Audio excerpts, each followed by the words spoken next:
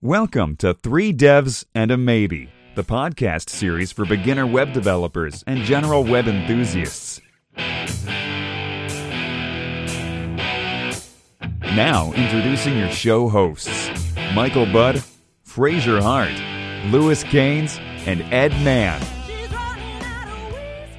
Hi everyone, welcome to another episode of Three Devs and a Maybe, the podcast for web enthusiasts, PHP people, anything web basically.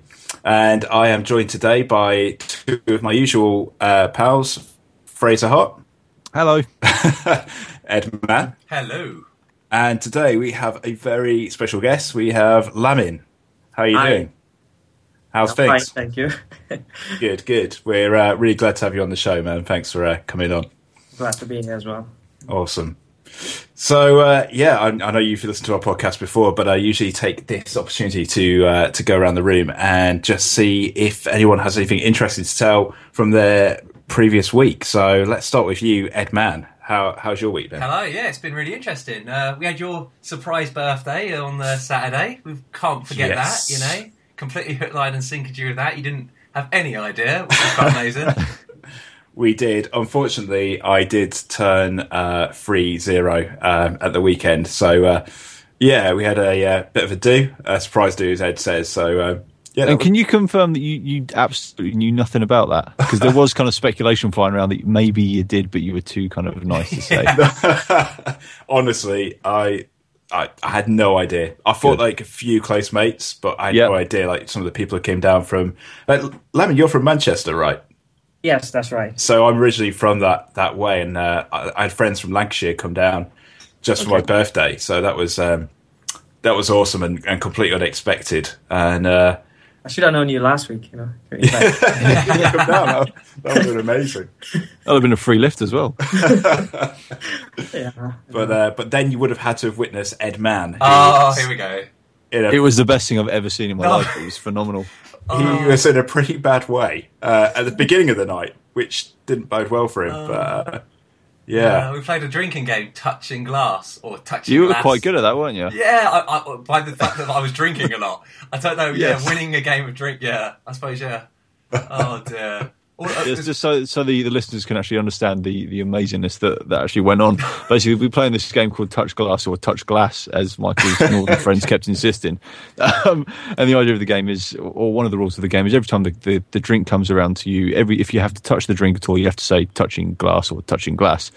And Ed couldn't quite get this concept, so every time the glass came around to him, first thing you do, reach out, grab the glass, and what do I do with this? and then so he had to drink there, and then there was another rule that it was like you had to fill the glass before you put it back down on the table. So he'd basically touch the glass without saying touching glass. Oh, I've got to drink it now. So he drank it, put the glass straight back on the table. So he'd have to drink again, and this went on for a good couple of hours. But yeah, handle it like a champ. yeah. I think he probably was too drunk to remember the words. I woke up in the morning. We shared like a hotel room. Me, Fraser, and Justin, and all I said was like, "How was I last night?" And you just said, "Oh, what was it? You were on form." And I was just thinking, "Is that a good thing to be on form?"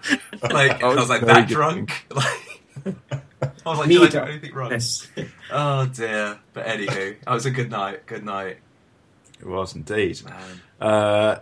So anything? Have you done any tutorials or anything this week, Ed Mann? You know what? I've been pretty relaxed this week, actually. I haven't released anything. I've got a couple in the pipeline, like some Unicode stuff, which is quite cool, like UTF-8 stuff and everything. But they're all kind of like in the working stage at the moment. Quite a bit of work, busy with that and stuff. So been quite busy, so I haven't been able to release anything. But hopefully in the next couple of days, you should see some stuff kind of trickle out onto the website. And So it's a case of watch this space. Actually, that's another thing. Actually, we did do I did. I'm going to have to keep nagging you lot. The code kata for this week. I've not done that yet, have I? No. I was so sad. I Rotate 13. It's like a Caesar cipher, which is like one of the old school encryption methods, which is so bad, but it's quite fun just like as a kata to be able to see like different ways of doing it in PHP or another language. So it was quite fun. And I've had to change PHP bulletin board, back in the day, forums, like a couple of times now because of spam. It just seems. Yeah, didn't we get a tweet from one of the developers of Flux asking how we got around spam? because I think we just kind of dodged that Yeah, answer. because Like, the way I got around it was I just deleted it and started Yeah. using a new one. But it's Yeah, amazing we you use someone think that else's. forums have been around for years, but still, like, I mean, the PHP ones, they're just, I don't know. I just don't know. There's none like latest, like they're all the whole drag and drop in, and you install it, just buy a zip file and stuff. There's no composified version, which I kind of feel would be quite cool, or package managed one. So I don't know. I think there's a niche there that could actually be it's needing someone to implement a good forum system, like without spam. And spam is just insane. Like you put up a forum, and like in a couple of hours, they've already crawled it, and they're just hammering you for users and just posting all horrible links and stuff in forum posts. So it's quite an interesting thing. You thought that we would have forums knuckled down, but no. Nice. Yeah. Thanks for doing that, though. It's but like you say, there isn't that many good forums out there, is there? Like open source stuff. It's a weird one because, and also like forums in general. Like, I feel it's like kind of like I think it's a really good idea to have a forum. Because I know you can have like IRC and you can have like chat rooms and stuff, but I know you can keep logs of what happens. But the nice thing about forum is it's kind of like a permanent, like a Stack Overflow thing where you can just go back to it, and and it's nice to have. Then you can have polls and all this stuff, and especially like with the podcast with picks and. Like what do you want us to talk about, etc. So I think maybe seeing how it goes and just like slowly build it up. Yeah, sure. Yeah, so if you're listening, register. You want to. It's fun. Yeah. And I'll do that, Carter, tomorrow. I'll try and make sure I do that. Why'd you? I'm looking at it me? now. It looks a bit complicated for me. So, Lamin, how about you? You got anything you could tell us about, like something you've been working on in the last week, or anything like that, or anything? It doesn't have to be code-based. Anything in your private life, maybe you've been doing, or whatever. Okay. Well, just last week it was my birthday, so I didn't get to do much. Oh wow! It's your birthday as well. Happy birthday! Did you get as drunk as Ed did at Michael's birthday? No, it wasn't even my birthday. Unfortunately, no. Yeah, more fun than I did. So. Oh, cool! But you had a good time. Yeah, I did. Just chilled around with my roommates, and we went out for a little drink. Nothing fancy. Yeah. As I said, I'm doing freelancing, so basically. Okay. All right. Are you doing freelancing full time, or you do that on the side, or? Semi full time. I'm a full time student, full time freelancer. So I split it. The double. That means you have no time to do anything else. Yeah, definitely not enough time to have a drink then. I tend to control my drinks. Or sometimes I just let go and just. Yeah. You definitely need to. Yeah. Well, Manchester is a very cool city. There's a lot going on there, isn't there? It's especially if you're into live music. I always found Manchester was a brilliant place to be. So many different places. Yeah, it is. Cool. Especially for like exploratory music. If you just want to get out of your comfort zone, just go see different stuff. Recently, I haven't been going out to see live bands, but a few months back, so I have been, and I did get to see. They are an American band, but I don't know whether you heard of it. Sum 41. They came. Wow, Sum 41. Oh yeah, awesome. Back in the day. Yeah, went there, and that was the day I actually got drunk. Enjoyed. Did you remember much of it then? I suppose it's. I did remember the mosh pit that I almost got drawn into it. That's as far as I remember. But it was fun, at least. Oh, that's awesome. And with the freelance stuff, have you got anything that you could tell us that you're working on, or is it top secret at the moment? Or well, as of now, I am building like a new membership site for this tutorial thing that I'm doing on YouTube, because I've started recently doing some tutorials on Ember.js on YouTube. I don't know. You might have come across it. It's the username is like the Code Logical. So YouTube, So I've got your YouTube profile up in front of me now. You've got like 108 videos that you've done by the looks of things. I've actually got 2 channels. Wow. I've given you a subscribe. Yeah. Oh, thanks. Could do with more users. So that one is based mainly on general front end stuff and the jQueries and people who just want to get into basic simple stuff. And the other one is strictly single page app based. Right now I'm currently focused on Ember, but I plan to maybe get a partner or someone else to help me out, do some Backbone and Angular stuff. This experience in that. So if you guys are up for it, well, or anyone listening, just get in touch for that. Yeah. And so I'm building the membership site for that. I'm using Laravel to do that. And I really did enjoy the talk on Laravel that you guys did a couple of episodes back. Cool. Oh, Ed is the biggest Laravel fanboy in the world, so you're in the right place. Yeah. Oh yeah, well deserved then. Because Laravel deserves all the fanboys it can get. Yeah. So that's what I'm working on. And I've been quite busy over the weekend as well. With there's this app that I'm launching with my friend that's slightly top secret. I can't go into it much. Okay. Yeah, but basically the idea is just a news delivery application. Right. It has quite an interesting algorithm behind it. Maybe at a later episode someday I might just tell you guys about it. If I don't suck too much that you guys don't allow me for another. Oh, you're doing good so far, anyway. Really good. Well, that sounds awesome. Let us know when it's gone live, and then we'd definitely get you back on to talk about that. But I know it's top secret, so I won't ask you too many questions about it. But just out of interest, are you? Is it an Android app, an app? What's the word I'm looking for here? iOS app, or is it for both? Or there's native apps in the development. Sorry, in the plans. Right. Okay. Cool. We just want to launch like a responsive website, add like an app for now, and then think about the apps for later. So very nice. For now, just the website. Yeah. Very nice. Cool. Well, that leaves Fraser Hart. Anything interesting to report? Well, obviously, I was at your big 3-0 on Saturday night, and yeah, that was. I thought that was going to be a bit of a tough one because I spent the night before up in London playing cards till 7 o'clock in the morning. Really? Yeah. So I got home at. I got home about 7:30 or 8 o'clock. Got the first train back in the morning. Straight to bed, and then basically spent the day in bed, and then got up and got over to Faversham for your birthday. So that was I thought it was going to be a lot harder than it was, but it was good. The first beer went, and it was fine after that. And then got home on Sunday. Had a bit of a lay down again, and then got up and I don't know if I've been talking about this project I'm working on where I had to do this payment integration for a store that I've been building. And it's like I've done absolutely everything else on the project and just kept putting off this payment integration and putting it off and putting it off and putting it off because it's just one of these kind of like mental blocks. Like I just didn't want to touch it because I hate doing payment integrations. Scary. So I basically did about half of that on Sunday evening and then finished it off on Monday.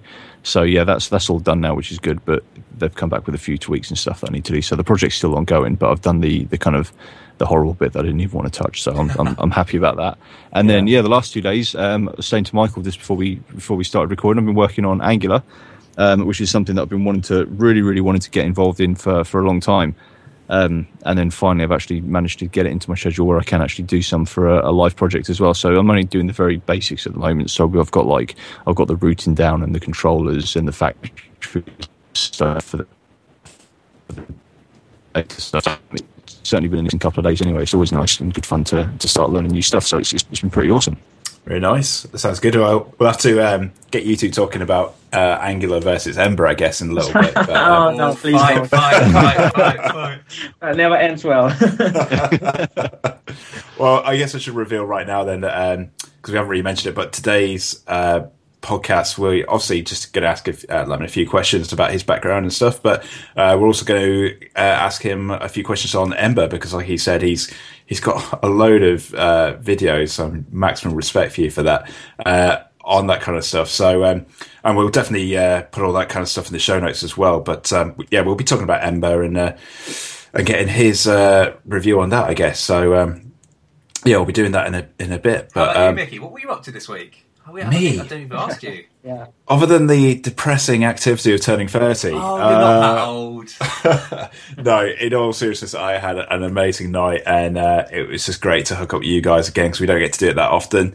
And just watching you for the night was just. I hated you so much. It was beautiful. It really was. wasn't. Oh, Do you remember the little incident as well where everyone sat around having dinner and it's kind of like, like gentle conversation in the room and then all of a sudden like Ed's having a chat with Justin and then I can't remember what the remark was that Justin said, but basically Ed screams out F off. Oh, did I really? Word, yeah. I and the think whole about room 3 goes times. quiet. Yeah.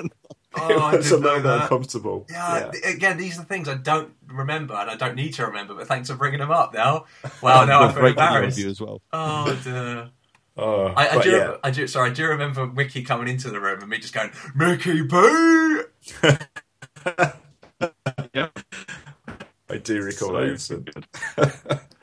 But it was great having Northerners and Southerners in one room, especially during the drinking games. It was just brilliant. And your friends excelled with the drinking games. Fair for like they do. Yeah, that is their speciality. But that was an amazing night. And but other than that, what have I done? So I had that assignment on genetic algorithms that I've been banging on about for the past month or whatever, and I tried to rewrite that in JavaScript, which I kind of successfully done, but it's not quite generating the right results. But I've kind of put it up there, and I've uploaded Bitbucket on the idea that maybe someone will take it down and perfect it. The basic process is there, the basic flow. So I just need someone to have a look. And I think there's one particular method where like it checks to see checks what the fitness is of the solution, and I think that bit just needs tweaking. So if anyone wants to do that for me, that would be amazing, because at the moment it's a little bit out on the accuracy. But I did that, and then obviously in preparation for today, I've never played with Ember at all, so I kind of thought, well, I need to just learn a little bit so I could have some bare minimum information when I came on tonight. So I just did a little kind of blog post on that, I guess. But other than that, I'm just kind of trying to revise for my exams coming up at the end of May, and that is about it for me, really. Oh, we should let everyone know where Lewis is as well. Yes. You knew about that, didn't you, Michael? Did I? He is at is it a Barry Manilow concert? I think it was. Well, it's not so much Barry Manilow as it is a tribute. But tribute, that's right. But I guess wild for Barry Manilow, doesn't he? Absolutely. He is quite. Yeah, he was wearing that T-shirt on your birthday as well, Saturday night. Yes, that's cool. Right. Yeah. Oh, poor guy. It's just a bit of a shame that we didn't actually make it to the karaoke bar in the end, because I know he was really up for singing a bit. Yeah, his rendition of Mandy it's like listening to Barry Manilow, isn't it? It is genuinely good. Yeah, it's really, really good. Hope you're having a wicked night, and say hello to Barry from all us. Yeah, so Lewis will be back next week, hopefully with new merchandise. Absolutely. So I guess this is our usual slot for hot picks and tweet of the week. If anyone's got anything, anyone got any nice juicy picks?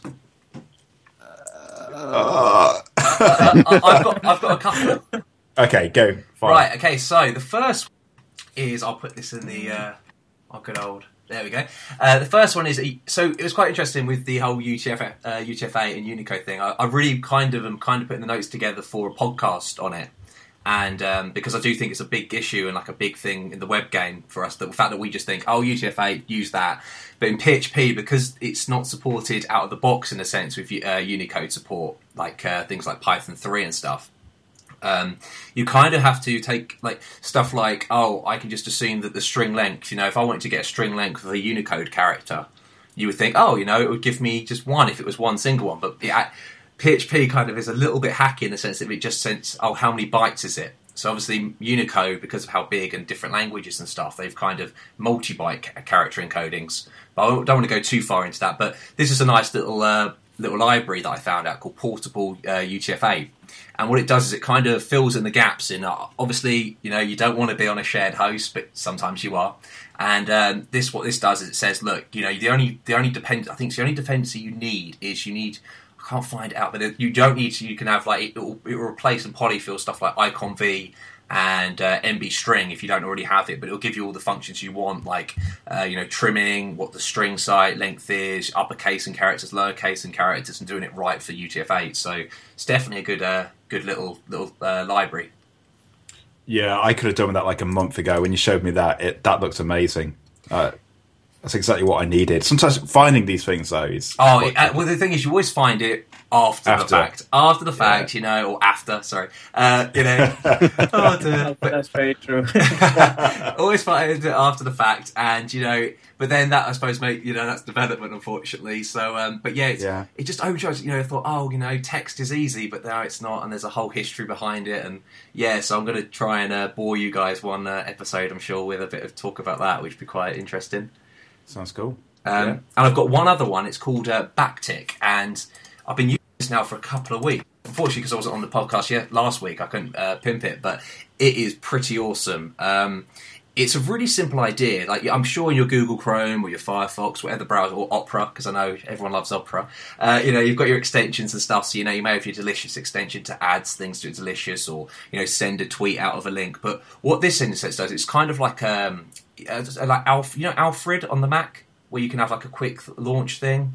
Yeah. Yeah, it's kind of like that, but for the browser. So, and it's all done in JavaScript, which is awesome. And so what you do is, it's backticking. The idea is you click on the backtick button and it will come up with saying find next to it command. And so you're on a page maybe, and you'll just type in send tweet, and it will actually then enable you. It will then send a tweet out with say the link of that page. But it's quite a cool way the way that the guys built it. In that is that it's a Chrome extension, but all the plugins are just gists on GitHub, so they're just JavaScript, gists that then you can just plug in and do it that way. And I think that's kind of a cool way of being able to, so you're not actually syncing it down, you're just getting them off GitHub, which I think is quite an interesting way of kind of hacking and kind of taking advantage of gists.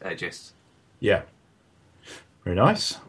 I think that's it, unfortunately, for me. They're your hot picks. They are my hot picks. I'm going to ask Fraser in a second, but before I do, Lamin, I'm going to say to you, maybe we'll do this with all guests in the future, but so I'm not going to ask you for your picks of the week, but I'm going to ask you for your free favourite tools / framework / whatever you want, but free things you recommend to any kind of web developer. Putting him on the spot. Oh, well, that's... Sorry, Lamin. It's just your three best... Well, I thought I'd mention it now, and then I'll come back to you in a minute to give you 1 minute to work that out. But sorry, I think one's obvious already. But okay, I think I know where you're going with that. Cool. Fraser, did you have anything? Not really. I used Font Awesome for the first time today. Is it Font Awesome? Actually, let me make sure that it is Font Awesome. Just before I go and plug something that I've not actually used. Yes, I did. I used Font Awesome today. It was pretty awesome. No, it's really good. Justin, I was going to say one of the designers, but everyone knows Justin. Justin put together a design using icon fonts from these guys, and it's just the first time I've ever used it. It's just really simple. You can import it from a CDN and just chuck them in your classes and your sets. So it's pretty straightforward and good for a load of different fonts. That's quite an interesting conversation. Just a little bit of a tangent, icon fonts. Taking advantage of fonts and just using the icons and stuff. Oh, it's so genius, because they scale. And they scale their vector. It's a very clever idea, and you see that it's happening quite a bit now, isn't it? You don't have your GIFs anymore and your PNGs. You just have a font that you can then scale up and down responsively. I think it's a really clever idea and kind of taking advantage of fonts. Yeah, absolutely. I'm sure we have mentioned that on the podcast before, but I don't remember it at all. I'm just looking now. It looks amazing, actually. Very nice. It's available on Google Fonts or anything like that. Font Awesome thing. I'm just looking now. Is that what it is? Is it like an alternative to Google Fonts, that sort of thing? It's kind of a different target essentially, because obviously Google Fonts just gives you loads and loads of different fonts, whereas Font Awesome is one single font that's just got loads of different icons in there that you can use. And you can use them with, I think you can use them with the hex codes, or you can use them using a class. Hello? Content. Are we there? I've got a bit of a lag there. Very much lagging. I don't know if it's... Hello. Can you guys hear me? I can hear. It went quiet for a bit. Yeah. Can people hear me as well? I can indeed. I can hear you now. Yeah. Let's keep going. Right.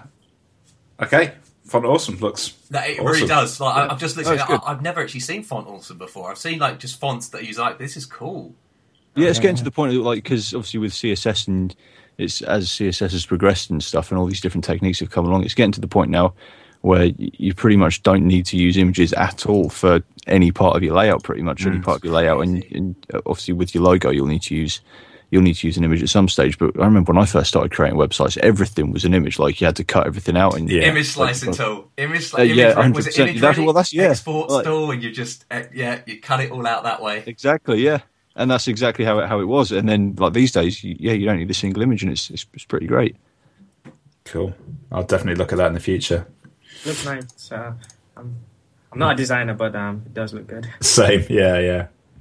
So, have I given you suitable time to reveal your three favourite things?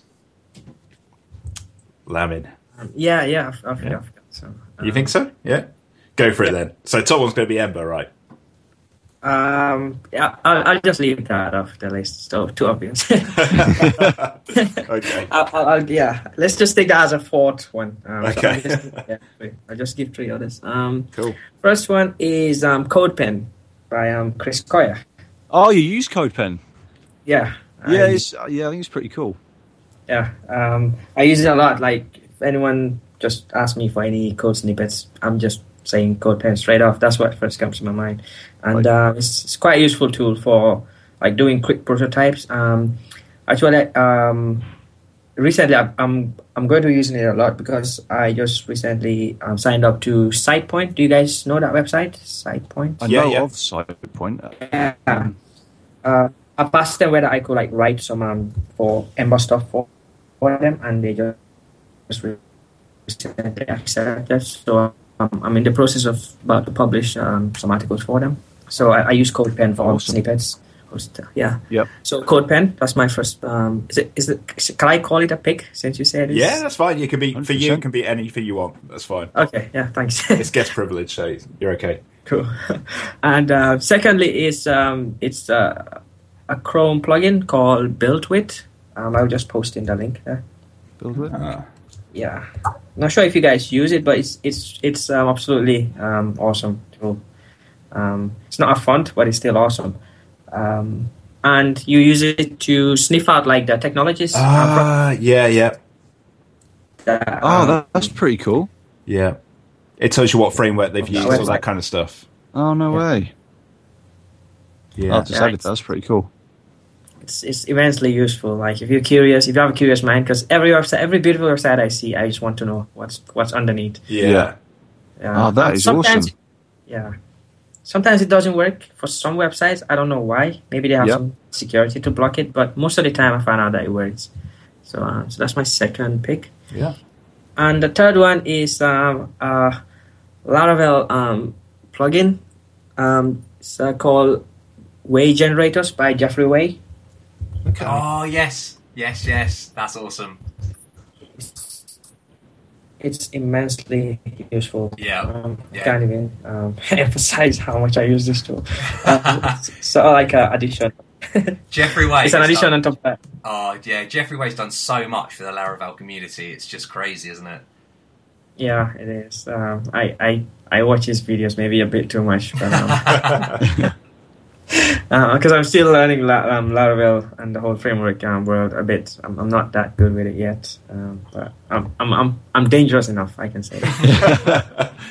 So what's your background in terms of server-side stuff? Do you have a lot of exposure to server stuff? You say you're just learning frameworks. Were you doing like procedural, or were you just hand coding previously? Or I say hand coding, that goes without saying, but were you still doing it? How were you handling stuff before? Or are you brand new to PHP in the server world? Actually, no. It's just that I branched out from server-side coding about 1.5 years ago. That's when I initially started out as a backend dev. Was doing a lot of XML stuff. Calling in web services, because I was working at this agency, flight traveling agency, and I did a lot of server side for them. So I started with vanilla PHP, if you want to call it that, as everyone else. And recently, I've been looking into frameworks. So when my bad code, I'm just doing codes here in the air. Bites me back. I'm trying to structure my PHP now, so that's why I'm looking into Laravel, and I touched on CodeIgniter a couple of years back when I first started uni. So CodeIgniter was my first experience with an MVC framework. But now I'm heavily invested in Laravel for backend and, of course, Ember for front end. So awesome. Those are the two that I mix and match in any way. Yeah. And sometimes I talk on Knockout as well on the front end, but not much. That's my experience with PHP. I'm still learning though. I'm nowhere near as good as you guys, I'm sure. I don't know. I wouldn't say that. You're probably infinitely better than we are. Yeah, you'd probably be sick if you saw our code. Well, talking for myself, maybe not Fraser. That's the beautiful thing about like doing back end coding anyway, because no one can see it. Like if I'm sitting there writing bad CSS or bad front end code, people can instantly see what I've written. What you end up doing is just minifying it, and it looks alright. Like, no one's going to do it. You're obfuscated, don't you? You're like, yeah, no one sees the code now. It's like you will never see what I did there. It's like get in Uglify.js. Uglify.js. So, how did you get into web development then, or programming in general? I'd say well, programming I started with back when I was, because I'm not natively from the UK. I'm from the Gambia. Yeah. There's this mini college back home that started doing like international courses in programming, because ever since I was in high school I always knew I wanted to do something related to technology, but I wasn't sure a lot. So I joined this college and did a bit of Java and object-oriented stuff, slightly PHP for a month, and then I had opportunity to come over to UK. So I didn't even finish that course because I was so happy to just do computer science. So came here and first year project, and we had some pain points with it because we were just thrown into. Just imagine you've never done PHP and you just been told to use a framework. That's the first exposure. I completely agree with that. Yeah, it's two learning curves in one, and then And I mean, now thinking of it, I'm like, MVC totally makes sense to me. But at that time, I was like, why do I have to do this? Like, just headers and stuff, and it was quite hard. So that pain point actually was the motivation to say, hey, I want to be better at this. Like, I just don't want to stop here, because the project wasn't even complete. So that first year project was the reason why I had interest in web development. So after that first year, I said, hey, I want to do freelancing. So I just told my friends, just give me any project you want to do. I'll do it for you for free. Oh, that's cool. That's very cool. Yeah. Yeah. They actually were meant to pay. They said they'll pay me later, but I was so thrilled to just do the project for them. But I didn't even ask for money later. Wow. They just ended up getting me like a hard drive, and I was happy with that. That's awesome. Yeah. And after there, it's been, as they say, probably cliche, but the rest is history. I've been trying to get myself better ever since. Yeah. I got lucky. I was introduced by another friend of mine to some company that she was working with, that traveling agency company. Yeah. And that's where I did most of my back-end work for almost a year. So I was really, really doing a lot of like procedural. Yeah. XML, everything related to that. Okay. You said when you did your college course, so was your first language Java then, was it? Yes, it was. Java. What do you think of Java then? Because I have this debate with Ed all the time about Java. I love Java, but I'd be interested to know what your thoughts on it are. Well, I think if anyone asks me, I want to get into programming, right? And I am learning Java. Yeah. I'd tell them, carry on. Yeah. But if anyone is telling me I want to get into programming, what should I learn? I'll tell them, go do JavaScript. That's really interesting, because I've heard other people say that before, and I do agree with you. I completely agree. Yeah. Because like the reasons are like Java teaches you. I'm actually really grateful for Java a lot, because it taught me like some really good concepts. I am glad I didn't start with PHP, because I would have thought that was the be all and all. Yeah. So easy to start with.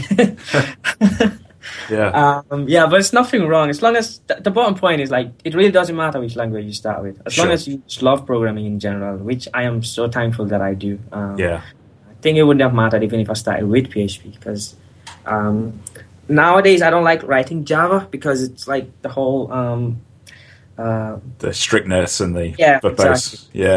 The whole strictness just gets on my nerves.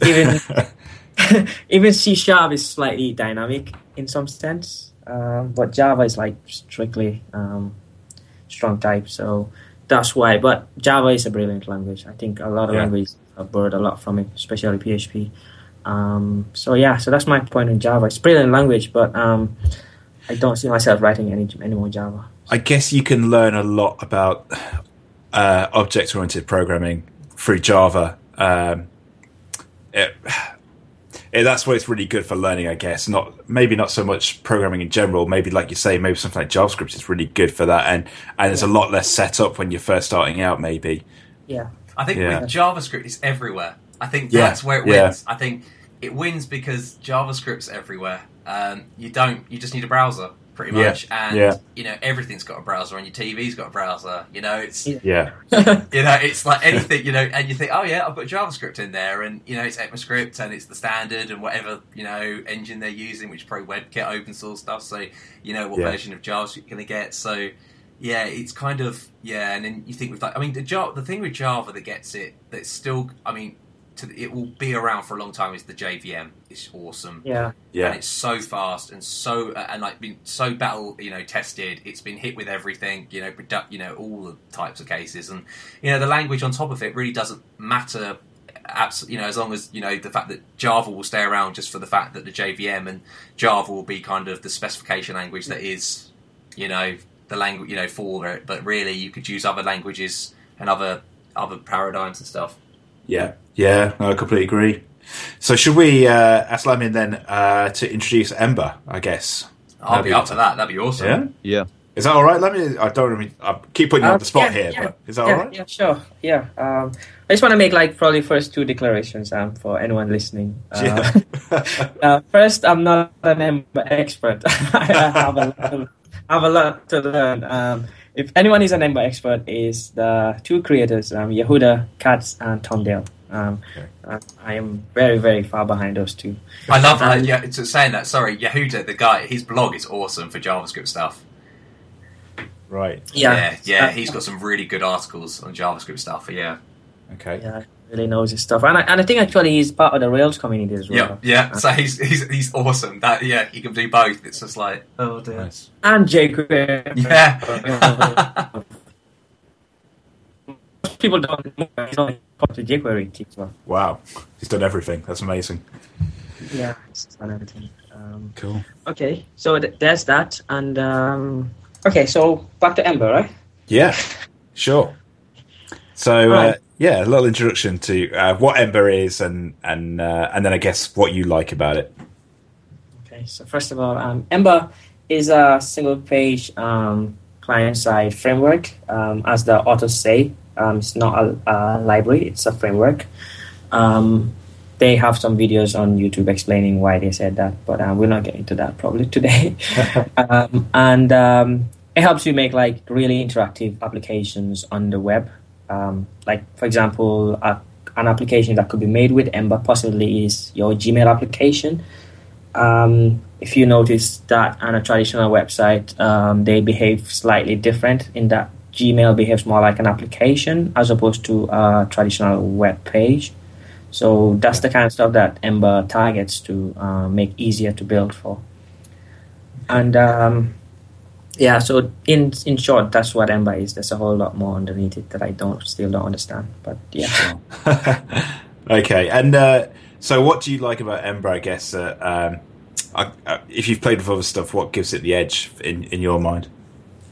Okay, Ember has a lot of conventions, and I actually never understood why the Rails people were all screaming convention over configuration. I'm like, they're just probably talking. I mean, what's this all rambling about? I completely agree. Yep. I was there. I just thought they were just some fanboys of the framework because, Yeah. But once I started with Backbone and started building an application with it, and I got stuck at a certain point, and that's when I reached managing my models on the front end. It started becoming a bit stiff because I think now they have something called Marionette. I'm not quite sure, but I think it tends to make that easier. And there's some frameworks that came out for Backbone, but at the time that I was using it, there wasn't anything closely really solid to help manage the models on the client side. So I left Backbone strictly for that reason. But everything else about it, it's pretty okay. Even though you get to write slightly more code than the other two frameworks, major ones. Yeah. Angular and Ember. You barely write code with Ember anyway. But I do work though, so.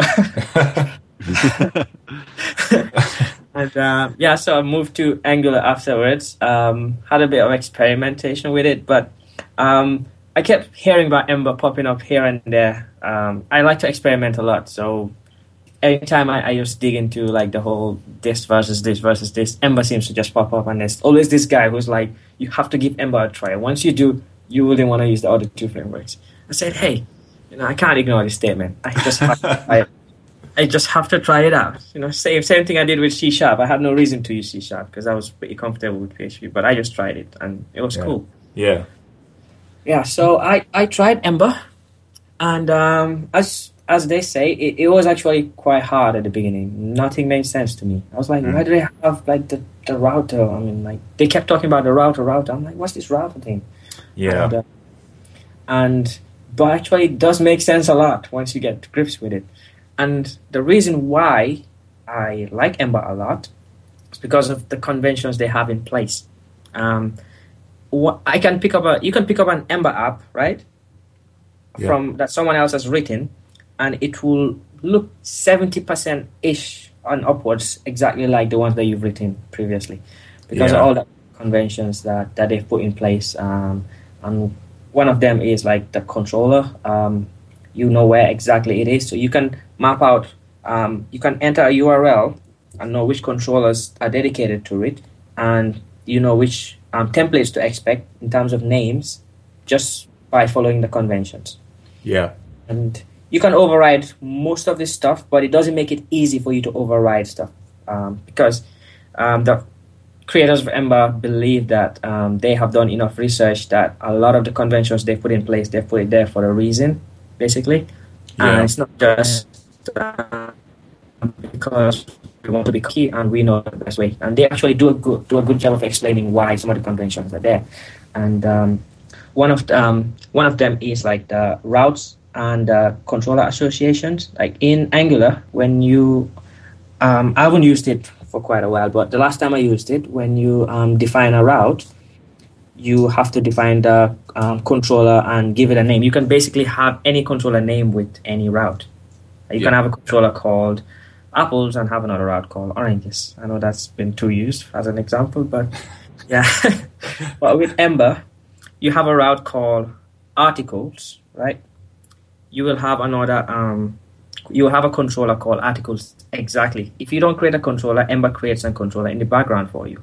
Yeah. Yeah. And just those conventions are just, I don't even know how to really emphasize that, but it just makes it a hell of a lot easier. You don't even think about the framework, basically. Yeah. As you're working with Ember, all you're thinking about is your domain specific code instead of the framework gets out of your way, and that's a really, really good part of Ember, and that's one of the. I suppose that makes for manageable code, doesn't it? It makes for code that can be managed later on by someone else, as you were saying, because people know the conventions. It makes it a lot better, because as you say, like if you've got apples and then someone's saying oranges, and it's because it's preference for them. As long as they know and they've got a clear way, this is how the Ember way. It makes things a lot easier. Yeah, exactly. I guess that comes down to, do you know we were chatting about CodeIgniter versus Laravel, like you going back to the routing thing there. That's similar to a point that I think we all brought up with. That's a very good point. Yeah, absolutely. And currently I'm playing with Angular, and it does do it, I guess, the Laravel way, where you have to specify your view and you specify your controller. Whereas I guess Ember, it sounds like you have to do it the kind of the CodeIgniter way, which is like you specify your route and then that dictates where the other parts are. Am I right in thinking that? Yeah, that's true. Yeah. Can I ask a quick question, actually? And I am a complete noob when it comes to Ember, and I played with Angular for maybe like a couple of days, but I remember when I used Angular, like you could literally list all your dependencies. So you'll say, well, I need this, and this, and it loads it all in for you. Whereas when I was going through the tutorials with Ember yesterday, I literally had like a script file for my model, a script file for this, and I ended up with about 10 script files, which I know obviously I could have minimized. But is there a way of doing that in Ember as well, where you say, well, look, I kind of expected Ember to like load in the model file for me. I don't know, but is that possible? Okay. Actually, I was watching a video by Yehuda and Tom a few weeks back, and they actually addressed that same issue about the dependencies that you just mentioned, right? And their point was, Ember, as I said, like you noticed that you had a bit of friction there when you wanted to access anything from anywhere. Right? Yeah. Yeah. But with Angular, it makes it easy for you. And this is not a stab at Angular. I mean, they obviously have a good reason why they did it that way, but there's always an argument against something. You know? Yeah, of course. Negative, but in this case, I'll stick with the negative. Yeah. There's a lot to like about Angular. But the Yehuda's case against the whole dependency injection in Angular was that why do you need to access anything from anywhere?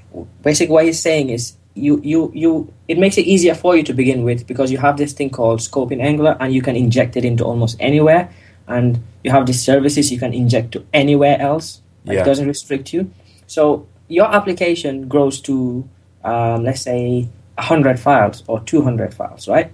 Yeah. And you have this thing injecting into everywhere, everything's injecting into everywhere. So there's not like a predefined part of what can be injected into what areas. Sure. Yeah. So then now when you say, okay, where this dependency, I want to remove it. What can access it? Like what's going to break when I remove it? Obviously you need tests. But Yeah, but first you have to think about where is this being accessed in, because Angular lets you inject it into everywhere else. But with Ember saying, no, I believe that this thing can only be accessed in this area. So looking at some dependency, you based on the conventions of Ember, you will know where it's accessible because Ember doesn't let you just throw it into anywhere. And during all my time developing with Ember, I haven't had any frictions to say, hey, I want to access this, but I can't. Yeah. And actually, Ember has a dependency injection container, but it's not exposed to you when you start working with Ember because they feel like most of the times you don't need it. That's why you don't hear a lot of people talking about the Ember dependency container, but it does have it. And actually, I have an article pending for that as well. But you wouldn't hear about it a lot of time because you don't need it most of the time. Okay.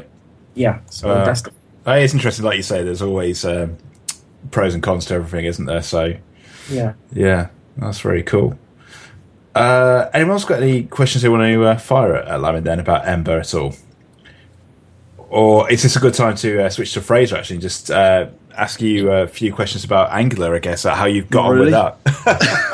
Yeah, go ahead. My turn now. Yeah, like I say, I'm only a couple of days into Angular. I am loving it, and I think that's partly because it's just something new to get my teeth into. So yeah, it's pretty awesome. But yeah, and I've not done anything too complex yet, but there was a video that I spoke about a couple of weeks that I've been over a couple of times, and I followed some other tutorials. So I'm basically at the point where I'm creating routes and controllers, and then feeding into the controllers with factories and stuff. So it's kind of good. And I was kind of struggling on getting some data into my factory through a JSON call, and I was just getting all kinds of errors. That was something actually that I don't know if it's something that you've experienced, Lamin.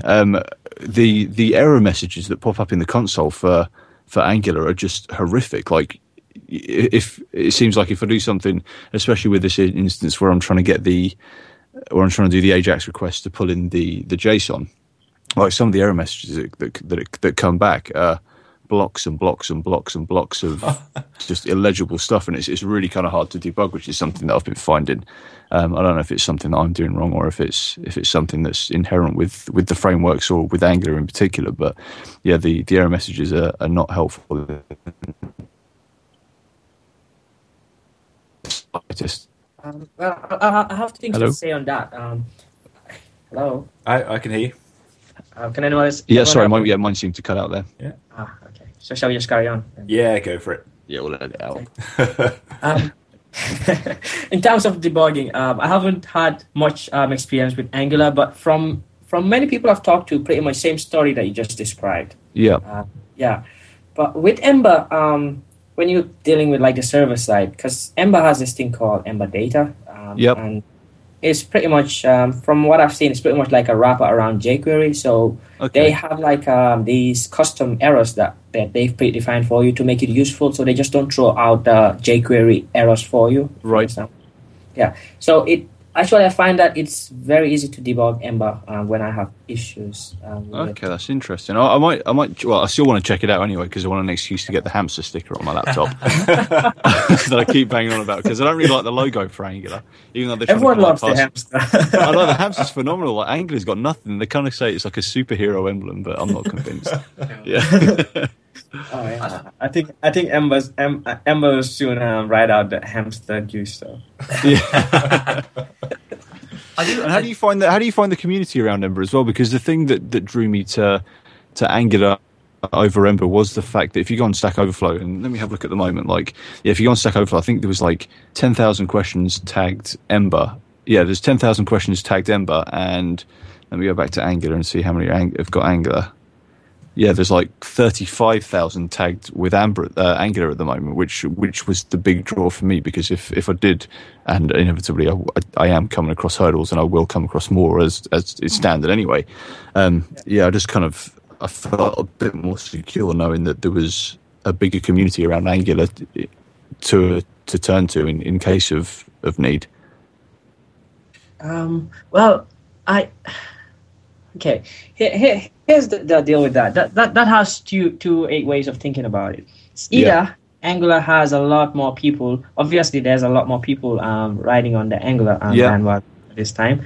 And the second way of looking at it is probably a lot more people are getting problems. More people having issues with Angular than there are with Ember. But I don't think that's the case. I think it's probably because there's more people using Angular. Okay. That's what I think. So, but from what I've noticed on the Ember community, pretty much people are easily on the same page when you're looking for help. Like, you rarely have someone talking about this and then this person just interprets it wrongly because there's like strict way of doing things. Okay. So I'm not sure how Angular and the community works. I've been to a couple of meetups in London for Angular before I started using Ember. And it was actually pretty encouraging. If I was still using Angular, I'd still be going to that meetup. But that's the point right now. But I said both communities are really strong and helpful. So you can easily find help on both communities, I think. Okay. Pretty much maybe less in Ember, but it's pretty much easy to find help. Yeah. Well, I suppose. Sorry. Yeah. So, I was just what is the most mature of all the frameworks? I mean, because. Is Ember more mature? I don't know because I know it hit one like in September time. I think wasn't it September time last year? Yeah, version 1. Yeah, around that time. Yeah, so I was wondering like what is the because I think like because you got Backbone which was started I think it was like 2011 or so was like the time and it kind of have come around and then I'm wondering like what's the most mature like framework of the lot that you would think was Angular more mature than Ember or I honestly the answer is I don't know, but I'll take a guess. So right, and my guess is it's Backbone and followed by Angular, because a lot of people say I like Backbone because Backbone's community is really huge. It's big. And because it's so flexible, isn't it? Because then anyone can kind of do what they want with it. It's like I don't know. When I talk to single page application topics, Backbone must come up. So actually, I did apply for a job and they asked for Backbone. I was like, but I did. I have no issues working with Backbone, but if I can convince them to move to Ember, I'd do it. But it doesn't really matter though. It's all trying to solve the same problem anyway. So. So I'd say Backbone is more mature than followed by Angular and then Ember. Say that. Can I ask you a slightly different question? Because this podcast really primarily is for like beginner developers, people just getting into it. And you were quite openly saying before about how like when you first getting into MVC, like I think every one of us, it was really screwed your head and it's hard to understand. How long? I mean, when you started getting into Ember, how long did it take you to really kind of understand it? And what's your tip to anyone who like starts playing Ember and they just can't get anything to work, basically? Was that a coherent question? I don't know. Did that make sense? Yeah, it's fine actually. Okay, the thing with Ember is, right, you have to take I don't know whether this is a good incentive, but you have to take a slight leap of faith. Yeah. And just say, hey, these guys, they like look at the guys behind it and look at the work they've done with jQuery and Rails with Yehuda, right? Yeah. That's how I looked at it, and I was like, if Yehuda is a big part of the the Rails community, and Rails seems to have a lot going on for it right now. Like Ember is a sure bet to go with. But secondly, as well, I'd say if you don't have any pain points with your current framework right now, there's really no point to make the jump. But if you're searching for a new framework, I'd say go with Ember, because you won't be disappointed. A lot of people think like Ember is a bit forceful in terms of the conventions, but it just makes you hard to get out of that convention. But it's really flexible. It has this thing called Ember Data for making server calls. It's really, really good. But if you don't want to go that route, you can use jQuery with Ember straight off, just like Angular does.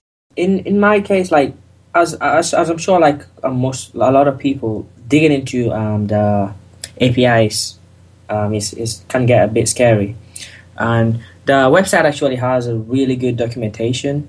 There's some guides on the top level pages of the website, but once you've realized that you want to do a lot of stuff, but you're not sure exactly how, there's a link on the Ember website. It's for the API, so it's heavily documented. And I'm not actually the best JavaScript programmer, but I actually do sometimes dig into the source code to have a look of Ember.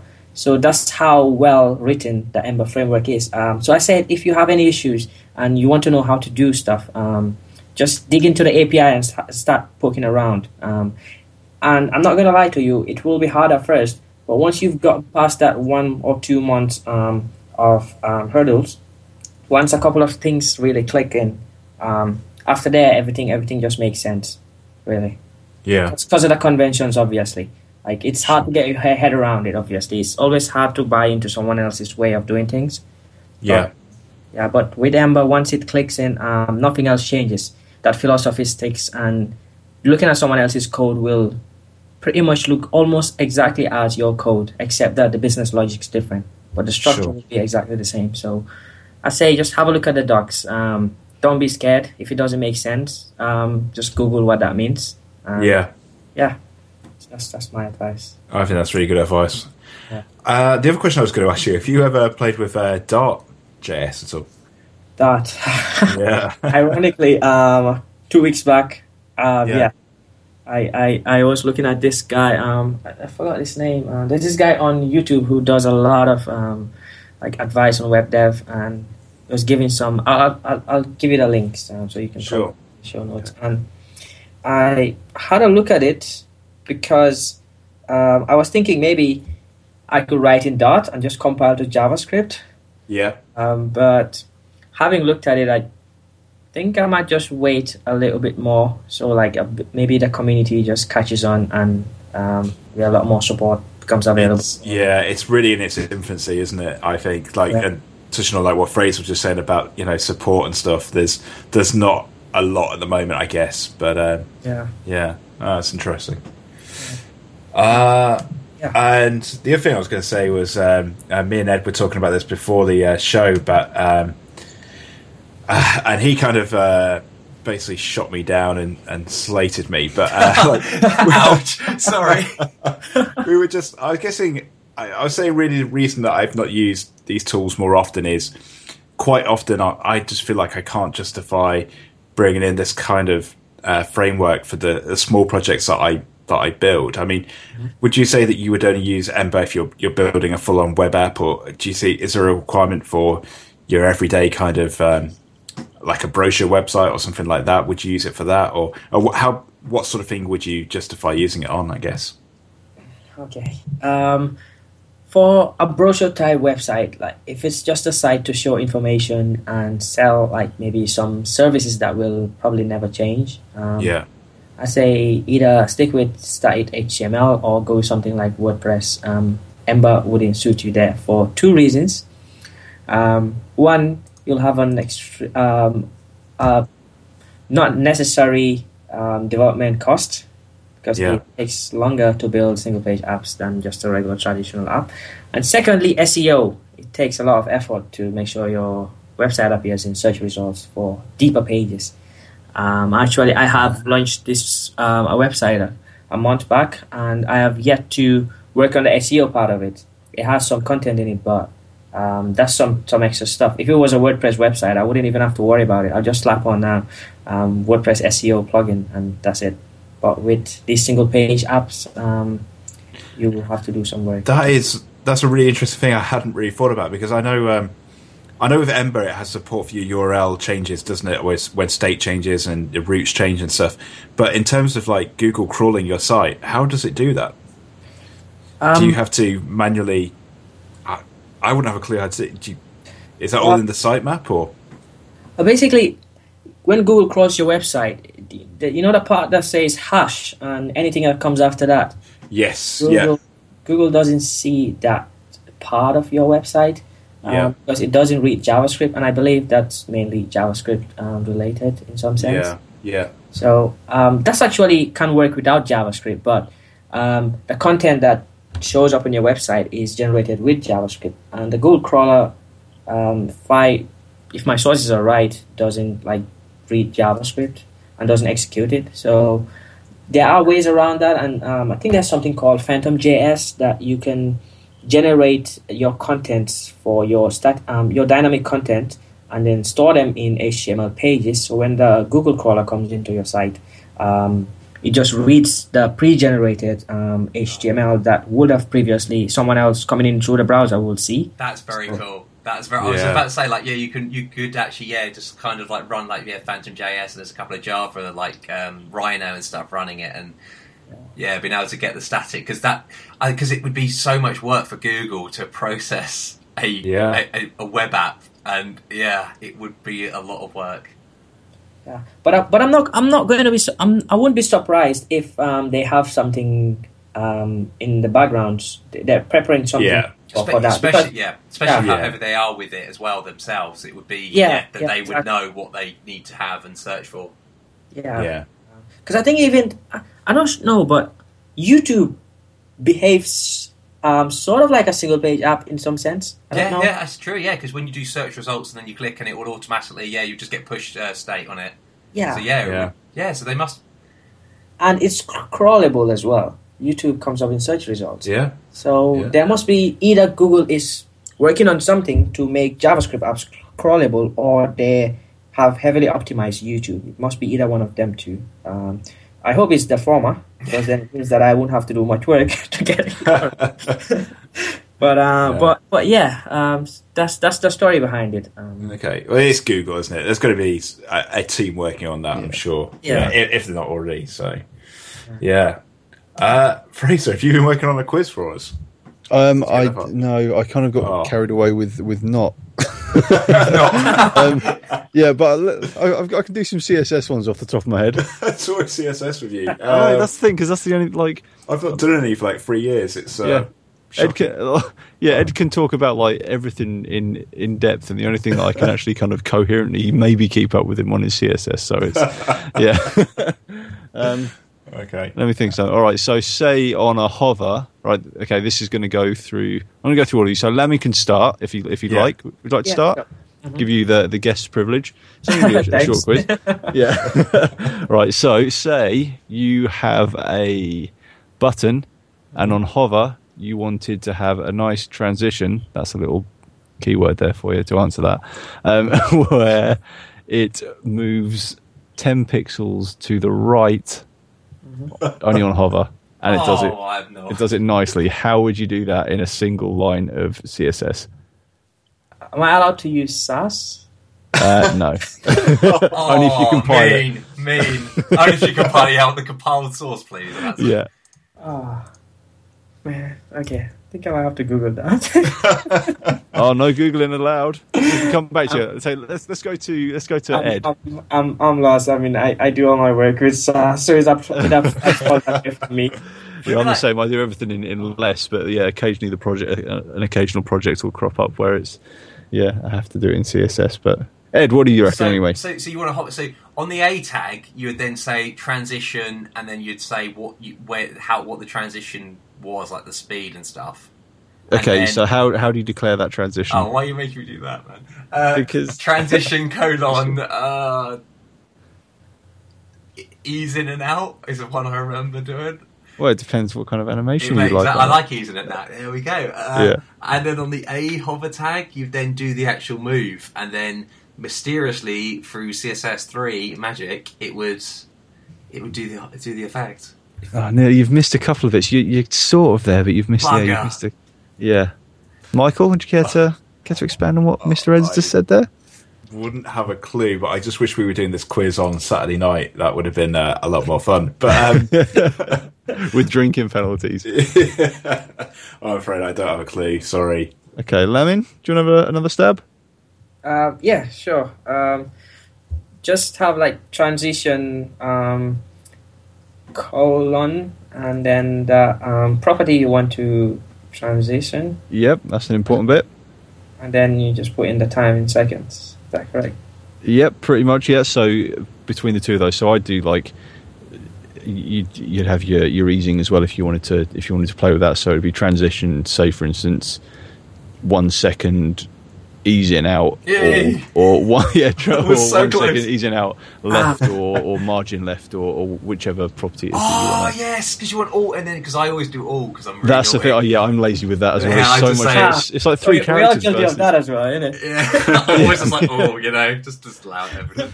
Yeah. Then he messes up something else you don't want it to. Yeah. Absolutely, yeah. And then you start thinking, why is he doing this? And it's one of those ones. I forgot that. Yeah. I know. Right, Ed, have you got a question that you can throw I at actually us? do. All right, okay, so this is go a for PHP one. Okay, I've been yabbing on about it for about a week now because I didn't know it before and it really annoys me. That's what I love about PHP. An alias. There is an alias in PHP for the function implode. What is it? Oh, you told me this the other day. Oh. So you've got explode, which explodes. You've got implode, which implodes it, if we're very aggressive, but there's an alias for it, which makes more sense. In other languages, you would definitely think, oh, this is why. Python is one, I'm going to say, right. But so yeah, it's an alias, and I've started using this quite a bit now, and it makes more sense than implode, which is so aggressive. I like the word implode, though. Oh, I do. It's too aggressive. No, this word makes more sense, though. No, visually, like implode, explode, you got explode, they go away from each other, implode, they come in. They come in, yeah. Yeah.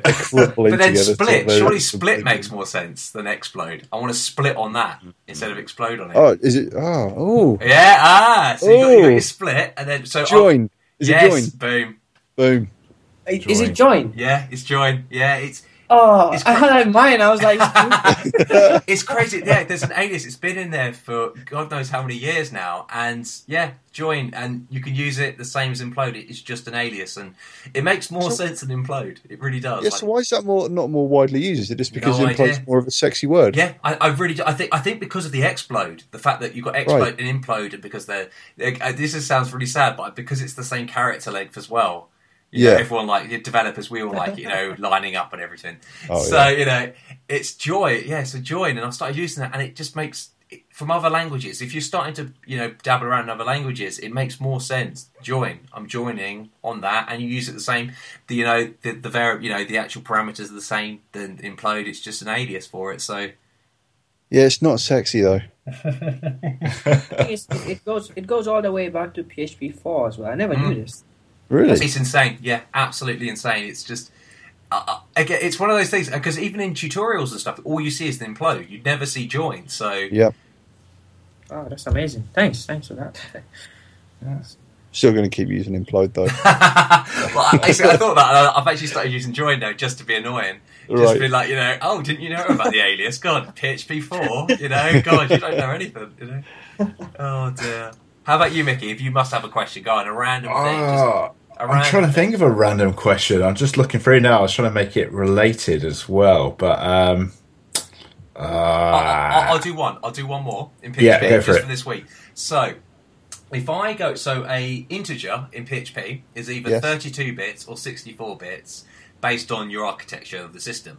Yeah. If you hit over that though, what does it become? Does it become 0 or does it become a float number?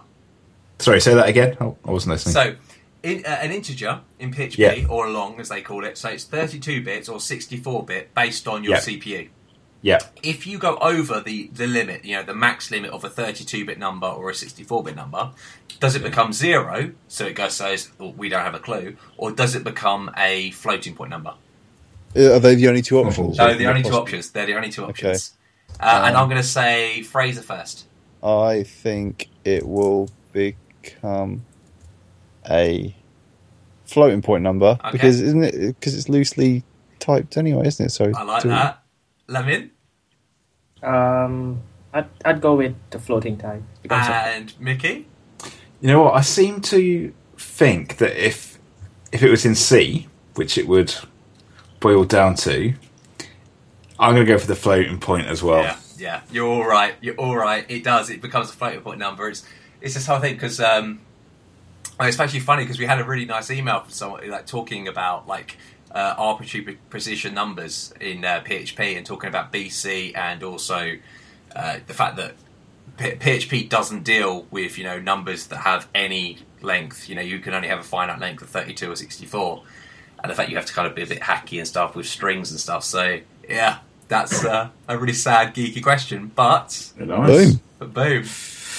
Okay, I've got one which is Ember specific. Ember. yes. Lamin, here we go. Lamin's knocking this one out the park. I can feel some heat coming this way. No So, pressure. Okay, I have a class. Oh, sorry, a class. Class, yeah. And, okay, well, actually, let's go back a step. I have an application called app, and then I have a class which is called person. So to make that, I have app.person equals ember .object.extend, and then I set some fields, whatever, and some methods. How do I then make an instance of app.person? Say I want to make an instance called ed. How do I do that? Oh, I should say who gets to go first, shouldn't I?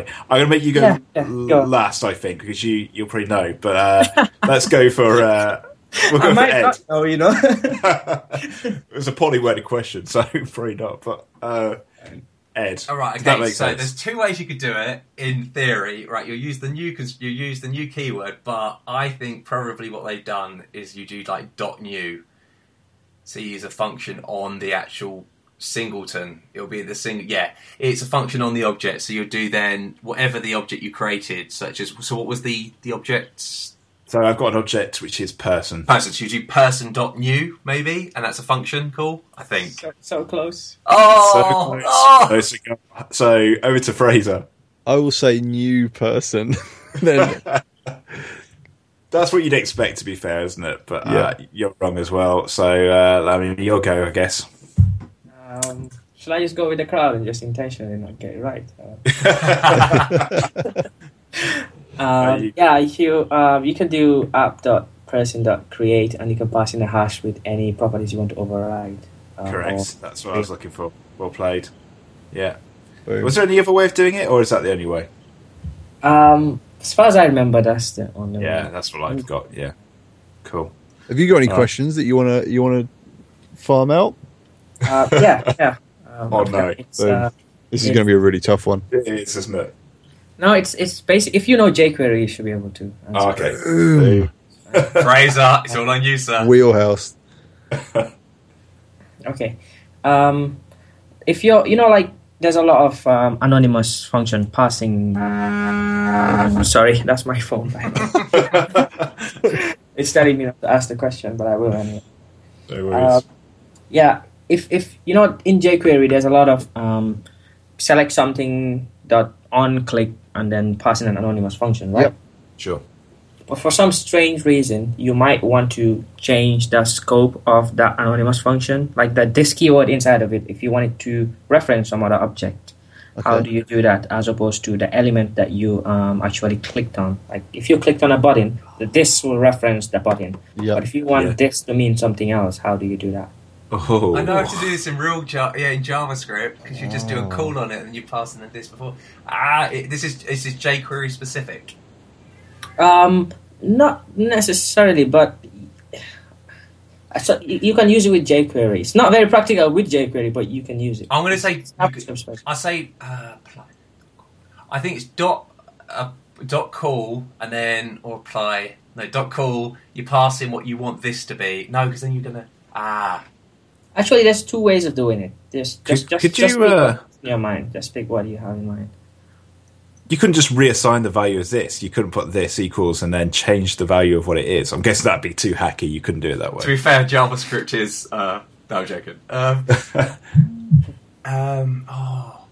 Can you just pass it in as a second parameter?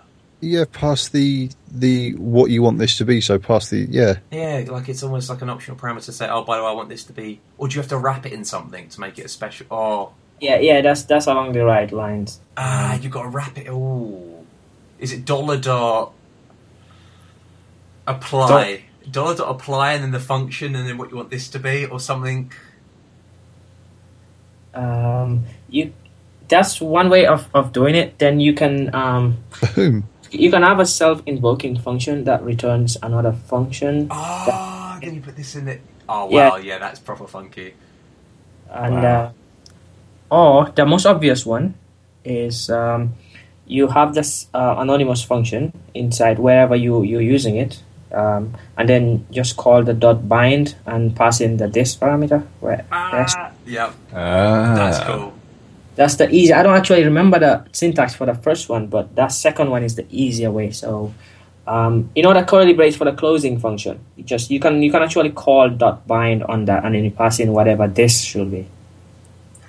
That's very cool. See, that's the beauty of JavaScript. The beauty of JavaScript is it's so confusing and so flexible. And oh dear. Yeah, I don't like it when you can do that kind of stuff. It's kind of like when you reset the values of true and false. Like I heard you can do that in some languages. In JavaScript, undefined, you can redefine undefined, so people have to make undefined again. That's what you see always. Are you kidding me? Oh yeah, undefined. You can. You just said it again. You're like, oh yeah, undefined something now.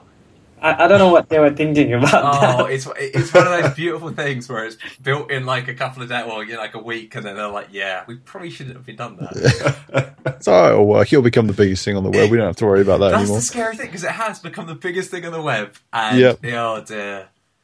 Yeah. But it's in a sense it's good to have those quirks, because then you have something to talk about. Like, it's not a boring language. That's a very good point. Yeah, because it's an interesting language. It's got that kind of you can do it this way or you can do it that way, and then yeah. Maybe I shouldn't say that in an interview, but yeah. It's good to have the quirks. I'm going to have a job for it. So. Well, guys, I'm guessing we've gone over the hour mark, so we probably should wrap it up. But this has been an awesome episode. Yeah, absolutely. It's been so cool having you on, Lamin. It's been really cool, and it's an honor to be here as well. Really. Yeah. Is there anything that you want to kind of promote? Like, do you want to give out your Twitter or your YouTube account? I'd say if anyone's interested in learning front end stuff. If you want to learn Ember specifically, you can go to youtube.com/thecodelogical. That's THE Codelogical. That's for learning Ember specifically. And if you want to learn just the usual jQuery, PHP, regular login scripts and all that, you can go to youtube.com/user/ls web apps. And those are the only two shameless plugs that I want to do. No worries. Not at all, sir. It's been awesome. No, it has been really good having you on. I appreciate you coming on and putting us to shame. Yeah, absolutely. I'm really impressed, man. Now I feel ashamed now. I should. That backfired a lot. It backfired on me, definitely. But you definitely have to come back on when your app goes live. Come back on and tell us all about it and stuff, and you can look at that. Oh, okay. That'd be awesome. Thanks again so much, man. Yeah. So thanks for having me as well. Thanks. Oh, our pleasure. And we'll be back next week with a undecided topic at the moment, but quite possibly following our last week's topic, which was on what was it on? Exception handling, wasn't it? Yeah, and we did look at it. Sure. We did look a little bit at doing that with JavaScript as well. And actually, before I did that podcast, I was looking for more in-depth solutions. I thought maybe someone had like an error handling library or something like that. And it turns out that after that podcast, someone did actually leave some comments on there, and someone has got a library for that.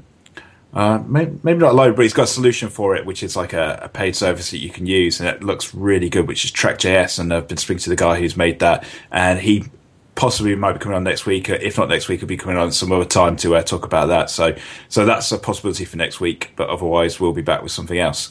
So as usual, please do get in contact with any of your questions, any of your feedback, and anyone who wants to come on like Lamin has done today and really kindly given up his time to talk about something that you're passionate about.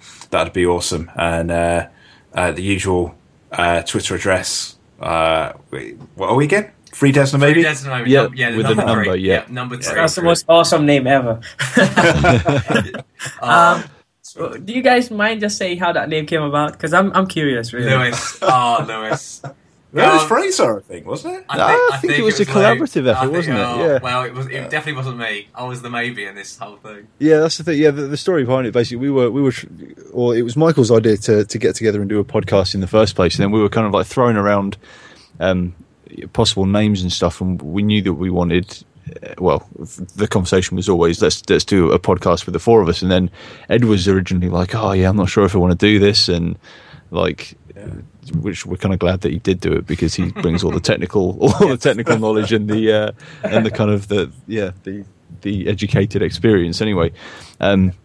So yeah, we were kind of like, oh well, if you don't know if Ed's going to do it, then we'll just call ourselves Three Devs and a Maybe, because if Ed doesn't turn up, then it works. If Ed turns up, then it still works. So it's Oh, sweet, man. So it's basically a coincidental thing. No, it's good. Oh, and so something as well that we've kind of been talking very sparsely about, but we've mentioned the possibility of maybe trying to sort out a meetup if anybody be interested in doing some kind of a meetup, whether that's in a pub in London or somewhere in Kent near where we are. It'd be just good to kind of get together and in a really informal setting, just get together, have a few beers with anybody that was interested in coming down with us, because we do it once every couple of weeks anyway. So yeah, it'd be great to talk. Talk dev with any people that are listening, or any people that have just got any interest in web development whatsoever. So yeah, it'd be good to build like a little community somewhere. So if anybody was interested in that, you drop us a line, let us know, and if there's enough people that are interested, we'll sort something out. Yeah, that would be awesome. That would be amazing. Yeah, that's really good. Probably cool. Put in some contact info somewhere in maybe this episode. So yeah, definitely. We'll have to put something in the show notes. Definitely. I've started stalking you all on Twitter already. So beware. I feel flattered. I'll stalk you back. Cool. All right. Well, thanks for listening, guys. We will see you next week. Perfect. Cheers. Awesome. Bye. Bye. Bye. You've been listening to Three Devs and a Maybe. You can contact us at contact@3devsandamaybe.com or follow us on Twitter at 3devs and a Maybe.